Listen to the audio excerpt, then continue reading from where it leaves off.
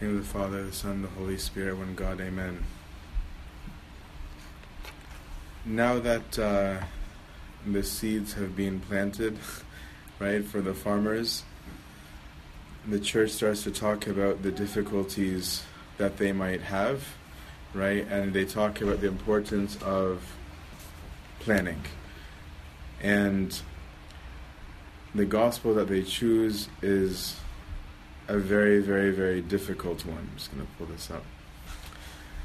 It's a very sobering one, right? The Lord's words in the gospel today they're not gentle, right? They're not the typical thing that we like to hear. It's not for the faint-hearted.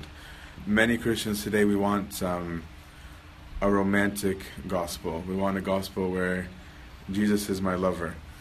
I was listening to a podcast by a Protestant, actually, this week, and the person that they were interviewing wrote a book called Why Men Hate Going to Church. And one of the things that he identified, and this is the minister speaking, not me, is the constant love songs about Jesus being an issue for a lot of people. Nothing about battles or fighting wars, right? It used to be, like, even in the West, they had songs like Onward Christian Soldier. They had songs that were more about battle, but these ones always refer to God only in this very romantic way, and a term that I hadn't heard before that he called 7-11 songs, where he said you choose 7 words and repeat them 11 times, and then that's the song. He acknowledged, though, that Orthodoxy is not having this problem, and that the Orthodox have been able to maintain more their congregations. There seems to be an actual split that reflects the actual split of the country. So today's gospel is one of those gospels that are not fluffy, okay, and they're not kind. The Lord is clear. If you want to follow me, you got to make this actually about me. If you want something else more than me, he says, then you're not worthy of me. Today we would say that this is mean, right? And we would make it sound like this is somebody who's very arrogant. We would comment how egotistical this is, when actually it isn't. So some modern translations here use the word hate, okay? Where if any man does not hate his father, mother, brother, then he is not worthy of me. But the word that's actually used in the original language doesn't just mean hate. Hate is one of the options. But actually the actual meaning can mean literally just to love less, right? And that's why the translation that we're using is an Orthodox translation, which is why it says, if you do not love me more than them, is the real meaning of the text in the Semitic language. And this matters a lot because sometimes we read things out of context, right? And we're like, aha, look how the gospel here says for people to hate, when it's not the message of the gospel. Obviously, the Lord wants us to love one another and our families because he commanded us to do so, right? He wouldn't tell us on the one hand, love them, and then the next day say you need to hate them. But he wants us to put him first. And before we talk about whether or not God is justified in this, right, look at the fact that we also do this to one another. People want this from one another all the time. People in relationships want the other person in the relationship to put them first. They want to know that when there's a conflict, to know that the other person is going to put him or her first. That's something very normal, right? A woman wants to know that if a man has a conflict between the guys, right, and her, that he'll choose her. A woman wants to know that he's going to put her before his friends, right? A man wants to know that his wife is going to put her before her career, right? They want to know that if there's ever a conflict, they're not saying, I don't want you to have friends, they're not saying, I don't want you to have a job, they're not saying anything like that. They just want to know that you are going to put me first. Whenever that there's a conflict of who to sacrifice for, who are you going to choose? Right? We even see issues with families where a person leaves their family. If the husband or wife is constantly going to his own mother or father, right? Sometimes that causes conflicts. They want to know that I come first before even your immediate family, right? Because I am your wife or I am your husband, right? These are the things that people want. So as humans, we already have this expectation of one another, that if we love each other, that we put one another first. How much more then is it justified that our Lord wants us to do the same? He wants us to do the same because He's the only objective thing in existence. We are all relative in our existence. That is, we only exist because He does. That's the only reason why we exist. If He didn't exist, we wouldn't exist.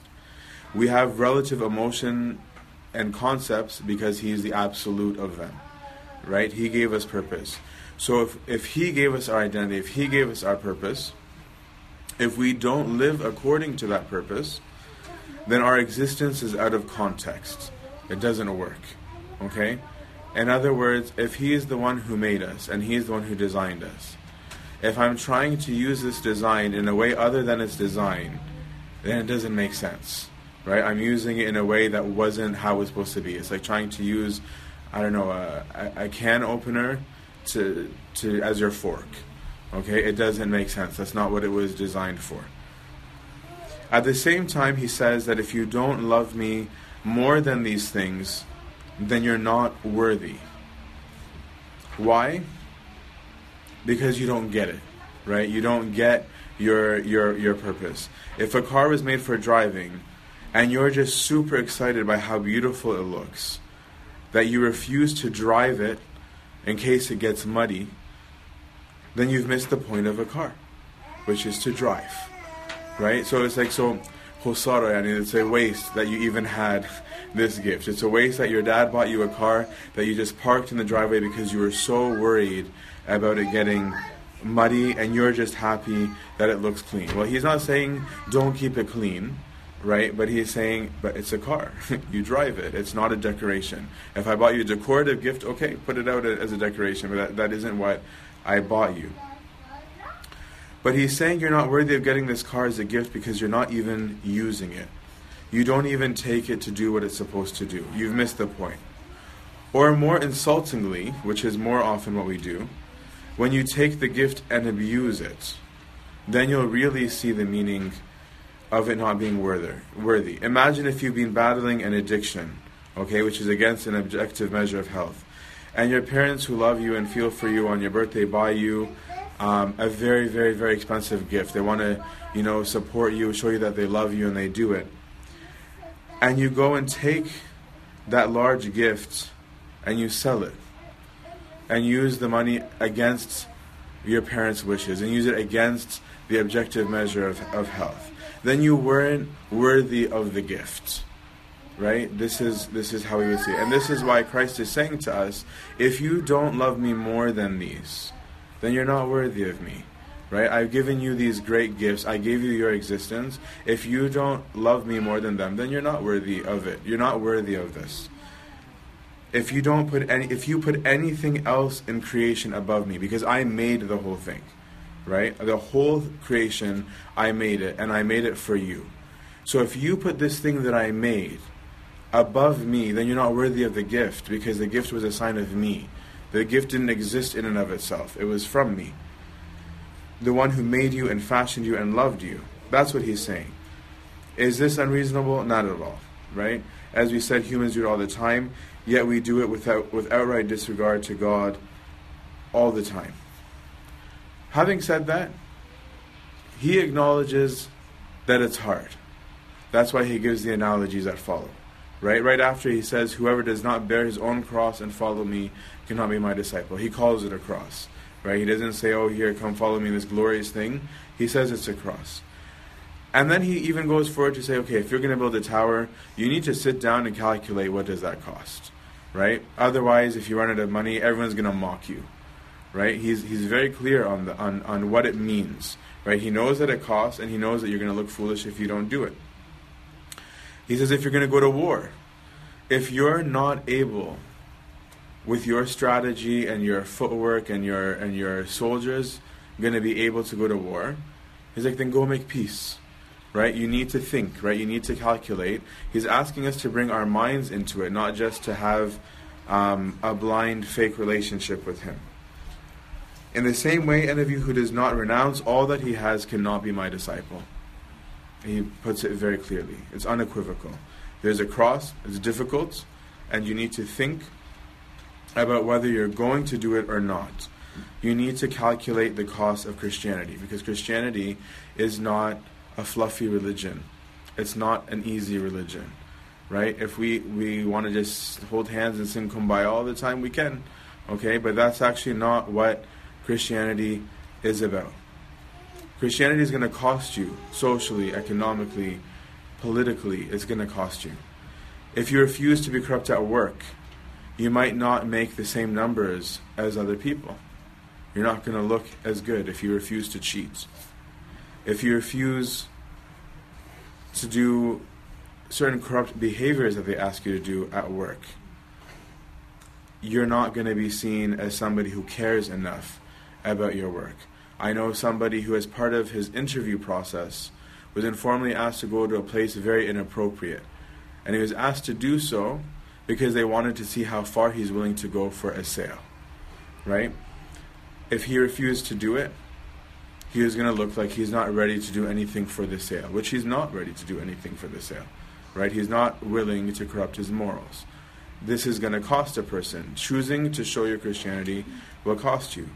If you refuse to be promiscuous, at whatever age now, not just at a young age, you may be mocked as a prude, or as weird, or as uncultured, or as not advanced, or as not understanding what people are like. If you don't joke sexually or cuss or engage in lewd humor, you may be mocked or seen as self-righteous. If you don't get trashed or stoned at a party, you're seen as no fun or as inferior. If you don't cheat on your exams like some other people, or if you pay for the exam in advance from your TA, you're seen as unwise or not with the program. If you disagree with getting high with our newly legal weed, then you're old-fashioned or stupid or anti-progressive, or insert insults here. If you express that you think something is wrong, then you're called judgmental, right? And you should be avoided, even though it's okay for others to tell you that you're wrong in your view, right? But if you say it as a Christian, you're somehow judgmental. If you publicly pray or sign yourself to the cross, even before eating or sitting, people will think you're weird or superstitious or judgmental. If you remain a Christian in somewhere like Syria, Iraq, or Nigeria, or southern Egypt, you might get killed. The list could go on. People don't like people who are different. People don't like people who disagree with them. People don't like statements that things are wrong. They want subjectivity. They want to do whatever they want, and to be told that that's just fine. That's what people prefer. And this is what the readings point at. We read, for example, in the Catholic epistle, "For we have spent enough of our past time fulfilling the desires of non-believing Gentiles. We used to live in indecency, lust, excess drinking, orgies, riotous behavior, and abominous idolatries. They think it strange that you no longer run with them in the same abusive lifestyle, and they speak evil of you." Right? This is exactly what St. Peter's talking about. He's saying, when you took the faith and you realized that all these things that you were doing were wrong, and you stopped, people didn't react and say, "Oh, wonderful, I'm so glad that you stopped these behaviors." No, instead, they were confused by the fact that you stopped, because it means that you don't think it's right anymore, and they called you names. And in fact, Peter is writing to people who are being persecuted. Peter was in prison when he wrote this epistle, right? So he's writing this having suffered himself for the faith. The question is, do you care about the objective goal? If someone wants to be a great rower, for example, they're going to calculate the costs. They will see that they need to watch the diet properly and fanatically even. Otherwise, they won't have the muscles that they need to give them the strength that they need to compete. They will determine that they will have to wake up extremely early to practice. And if they have to wake up early to practice, it means they're going to sleep early as well, right? Which means that certain social functions aren't going to be an option for them. They're going to be limited in their social interactions because of their new schedule. They will realize that they have to have a work balance to match their practices while being able to maintain what they want to do financially. If they can't afford to do it, then they have a problem. If they can't afford it financially, they need to seek a loan. And they need to find out if they're going to be approved for a loan. right? It's not like you can just get up in the morning like, I'm going to be an expert rower. The point is you need to calculate. Can I do this? Is this something that I'm going to be able to do? We do this for subjective things all the time. But why not for the objective? If I discover my identity, then those behaviors of which St. Paul said need to become past tense, or St. Peter, I should say. They need to become a thing of the past. If I discover that I can't eat junk food or I won't succeed, I need to stop, right? Like it's just that simple. If I want to get fit for my rowing, I'm going to have to stop. There's nothing to it. It's just logical. That's why we have to put off the old man to encounter Christ. I need to find out what it means to be human instead of an ant, right? To go back to the analogy that we used before. I have to acquire self-control. St. Peter ends saying, the end of all things is near, therefore be clear-minded, self-controlled, and sober in prayer. Above all things be committed to your mutual love, for love covers a multitude of sins. St. Peter is saying this from prison, right? To people who are being rounded up and killed for being Christian. Remember that you will have an end. There's an objective fact for you. You're going to die, right? Whether you like it or not, that's an objective fact. Whether it's today or tomorrow, 20 years, 40, you're going to die. Everyone's going to die. This is an objective fact. So remember the objective fact that you will have an end. So you remember each day and how to use it, right? Knowing that there's going to be an end. This doesn't have to be a morbid thing. St. Peter brings them to an objective knowledge to help them through the difficult period, saying, yeah, you are suffering and you are going to die. That is true, right? But remember what the point is. Remember that there's something real beyond this, and suddenly you're not going to be as stressed out by the hardship that you're going through, because truth is the only consoling thing in existence. So if the objective reality of God is before me, then I know that I have one purpose, and that is to be who I was designed to be, to live in a relationship with Him and to love Him back. Just like any romance, this will cost, right? That's why all the readings today are around these hardships. If I know the objective truth of my existence, my nature, then I will know why I can't do what everyone else is doing, right? The only comfort that the rower has when the rower is not doing these other things is that they know that they want to be a rower, right? That's the only reason why they're tolerating being deprived in somewhere else. It's objective truth, right? If I know why I exist and what my nature is, what I was designed to be, then I will know why I can't do what everyone else is doing. And this will be my comfort. It'll be a comfort for me to know why I'm not, but it will also be a cause of sorrow for other people. Instead of being angry at others and how they treat me, I will actually be sad for them that they're being damaged. Because if I've learned what real health is and I see that someone in front of me is damaging their health, I feel sorry for them. I'm not like, I'm so angry that they're smoking. I'm so angry that they're mad that I'm not smoking, right? I'm going to be like, that person is killing themselves. Do they know that they're killing themselves? Right? I'm going to have compassion because I learned the truth. I learned that smoking is bad for me. So I want the other person to have good health. And not just for me to have good health, I want them to have good health. Instead of being angry, I will be sad for them. I'll even feel a compulsion to preach to them rather than let them suffer. This was the spirit of the apostles. This is why the praxis reading is that in spite of the Jews bringing them up and beating them for their faith, right, the apostles, in spite of being treated so badly, are unable to contain themselves, and they go out and keep preaching. Because they're like, how can I sit still and not tell them the good news? How can I sit still and not tell them that Jesus is God? Right? Because they actually believe in it. So that instead of being angry at their persecutors, right, they found it great that they were considered worthy to suffer, and they continued to preach. Right? It would be the equivalent literally today of knowing that smoking can cause cancer, and the government saying it's illegal for anybody to tell you that it can cause cancer. But a person of conscience is going to say, well, I can't not tell someone that they're going to die. Right? I couldn't pretend that that's not the case. Right? And so the consequence of their persecution was for that they preached more.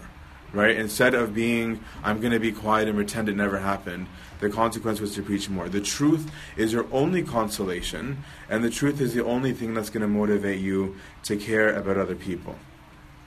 If I care about others, I will want them to come to the knowledge of the truth. And if I have planned properly and taken the difficult discipline of getting there, then I'll be worthy of the reward. And what is the reward? It's simply the outcome of doing right. Right? This is something that we don't always realize. We think that I'm going to get a bonus for doing what's right. No. The end result is that you get the right thing because it was always the right thing. It's not a reward. Right? It's what the design itself was. They can fight me, but they won't take away the goal. So we're going to suffer, but we can't shy away from that. So you need to calculate, am I able to handle that? Am I able to handle that people aren't going to treat me well or always love me for doing the right thing? Because if you don't, you're in for a miserable time. But the truth at the same time is comforting, right? Our Lord in the Gospel yesterday evening in Ashaya, in Vespers, He said to come to me, all of you who labor and are heavily burdened. So He recognizes that there's a burden. And I will give you rest. Take my yoke upon you and learn from me, for I am gentle and humble of heart, and you will find rest for your souls. There are two comforts here, the truth and God's presence. People flee the truth all the time to find comfort, but it actually doesn't fix anything. If someone has cancer, and I pretend that they don't because I'm afraid of how I'm going to feel, I haven't fixed anything. Right? Fleeing from the truth hasn't actually fixed a single thing. That hasn't stopped them from having cancer. Pretending the truth doesn't exist doesn't fix things. If I confront myself, however, with the truth, I can find solutions, or at least I'll learn how to deal with things. If I can find out how to cope, I can try maybe to find out how the disease is caused. I might at least try and find a way to find time and comfort from this person while they're around. I'll at least be able to find some meaning, right? As opposed to simply pretending the issue isn't at hand. The second thing of the comfort is that our Lord is present with us, right? Our Lord became human to show us how to be human, right? He became human to show us, this is how I designed you, okay? You were an ant before. Okay, and so I gave you the special existence. I gave you my humanly existence, that analogy that I used before. Well, God has said, I made you to be human, okay, in a certain way. Maybe you don't know how to do it. Okay, I'll do it. I'll show you this is how it is. This is how you can be the human that I designed. I will come and do it myself. I will literally take flesh and be among you. He said, if you think it's impossible to be a human, I will show you how to do it. He graced our humanity with His divinity. It's a beautiful thing. Really, I should feel honored that God allowed me to be human, right? That God took a creature that had no special gift in and of itself that He made and elevated it to this stature, right? That this is a great honor that I'm not worthy of. And this is why St. Paul says, we pray always for you that our God may account you worthy of your calling. What does it mean, worthy of your calling? Worthy of the fact that He gave us a special existence, right? Worthy that I'm not just an animal. Worthy that I've been made in His image and likeness. That I have to realize that this is a gift. So the challenge to all of us is this: do I live according to my calling? Do I actually appreciate my humanity? Do I live the humanity that He designed, or do I live a completely meaningless existence? Do I treat my gift that He gave me with contempt, or am I thankful and proud of it? Do I love other things more than God, or do I love something else more, whether it's my riches, my family, my job, or my status? Because if you spurn Him, do not see Him as cruel if you feel rejected right back, if you don't have a relationship with Him. Don't be selfish and tell Him you need to do whatever you want, and He should always just pretend that you love Him when you don't. If you don't, you don't. If you do love Him, show Him. Because the romance itself is beautiful. The most beautiful love stories are the stories of those who went through hell and back with one another, right? All the classical love stories are this guy who lays himself down and he denies himself and he goes to the ends of the earth and does all sorts of things for the sake of his true love. And that's what we see as the most romantic, beautiful thing. With a person who goes through hell and back, suffering all things for the sake of love. The beautiful thing is that's really the case with our God. He literally went through hell and back for you. Not figuratively, literally. He went into the depths of hell and emptied it from the throes of Satan. He took on flesh and went through every kind of suffering on our behalf. He had us when he didn't need to have us and went through every kind of pain and suffering on our behalf. He puts up with us and continues to love us even when we go through phases where we don't love him back. There's nobody who's a greater lover than our God. And the beautiful part is that in spite of our constantly walking away from him, his arms are always open for those of us who choose to love him back, and those of us who want him can always find this romantic, happy ending. May the Lord grant us always to walk worthy of the vocation whereof we were called, and glory be to our God forever and ever. Amen.